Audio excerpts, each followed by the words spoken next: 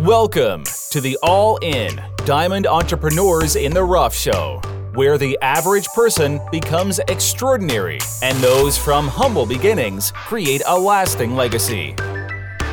This is your host, Ernest Peralta.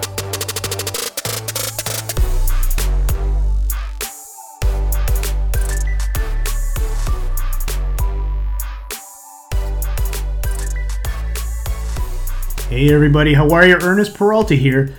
Before I get started, I'd like to mention that you can find our podcast series on SoundCloud, Stitcher, and soon to be on Apple Podcasts.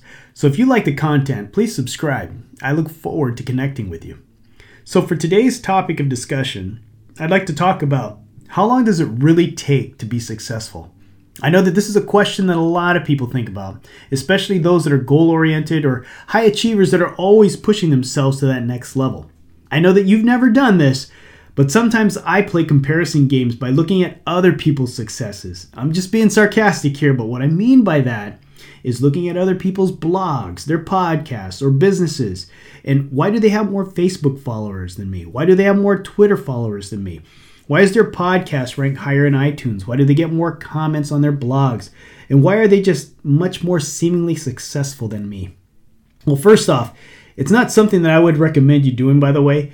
You just want to focus on your own track and what you want to accomplish. You have to put on your blinders and just stay your course. I remember reading a quote once that said, "Never compare your beginning to someone else's middle." But one thing that I've noticed about all successful people that I admire and look up to, by the way, is that they've been doing their thing, whatever it is, for a very long time. They're not some random flash-by-night success soaking in their 10 minutes of glory. No, they've been grinding away at their craft for years and years, then finally they hit their success threshold. If you guys remember a gentleman by the name of Malcolm Gladwell, he popularized a book called The Outliers, and the idea behind that book is that it takes about 10,000 hours of practice to become successful or even master a skill. Now that's a long time, right? Well, just for kicks, let's say that you worked 40 hours per week at your craft for 50 weeks a year. It would still take you 5 years to get to that 10,000 hours. But realistically, most of us won't even put in 40 hours per week specifically to that one single craft. And so, take speaking for example. In my career as a business person and entrepreneur, I've given around over 1,000 presentations in say about an hour each. And I practiced and worked on my craft for about another 1,000 to 2,000 hours. Well, that still puts me at only 20 to 30% of the way towards that 10,000 hour goal. A while ago, I watched a documentary that was called The Muse, which was all about the life and career of NBA star Kobe Bryant. One theme that stood out to me was how much Kobe constantly practices, works out, and is always striving to improve. Well, the natural reaction for most of us would be, well, but that's Kobe Bryant. Why do you need to spend so much time practicing? You're already one of the best and gifted athletes in the game. But did it ever occur to you, would Kobe Bryant be the Kobe Bryant we all know today if he didn't have that same level of practice, that dedication and commitment to his craft? Probably not. So in the world of podcasting, one of the names that consistently ranks at the top is personal finance expert Dave Ramsey. So how is it that Dave has such a big audience and loyal following?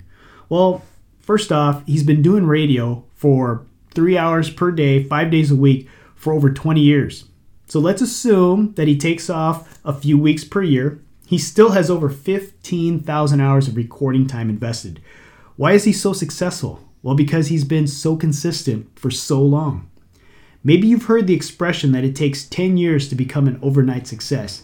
Well, although you thought that person or business just came out of nowhere and landed this magical fast pass to the front of the line, you didn't see the hours that they put in to get to where they are.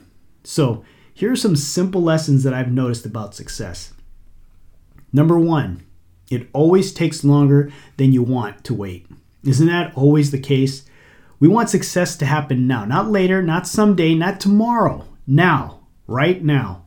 But have you noticed that food tastes better when cooked in a crock pot versus a microwave? Well, why is that? Because some flavors in food just take time to come out and it can't be pulled out faster by zapping it in the microwave. So do you see the point that I'm trying to make here?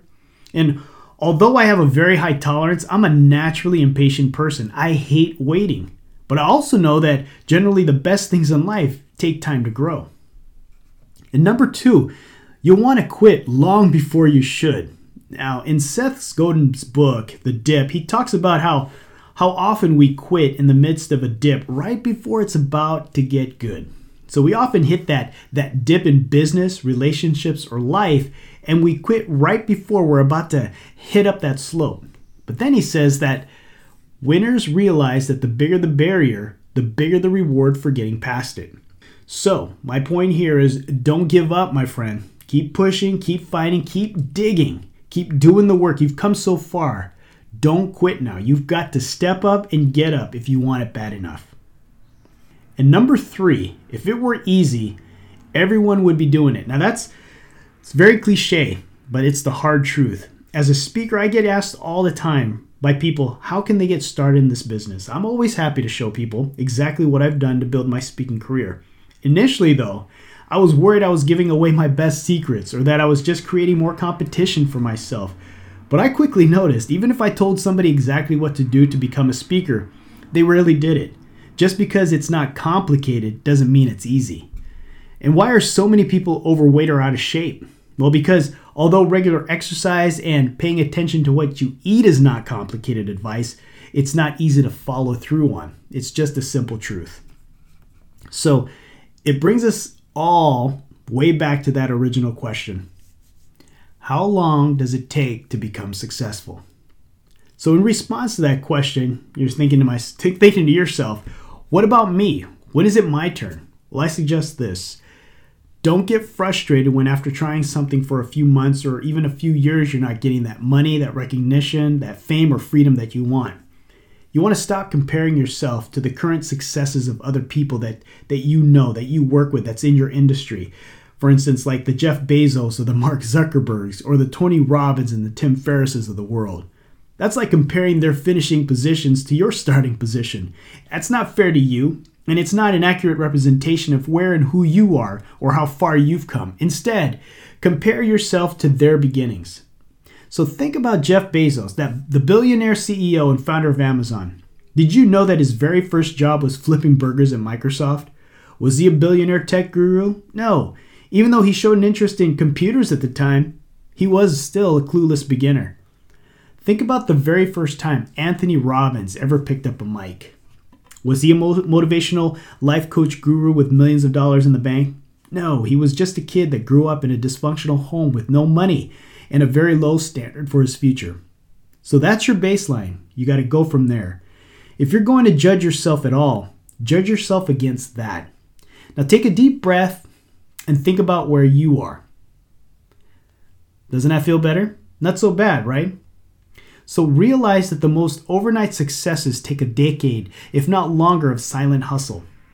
And then you want to just keep hustling and continue to step up, never give up to reach your diamond entrepreneurial self. So until the next time, folks, until the next episode, take care. Remember that all things start with you. Your life circumstances of where you are today shouldn't deter you from where you want to be. So get out there and make things happen. And remember to always be all in or be average. Until next time.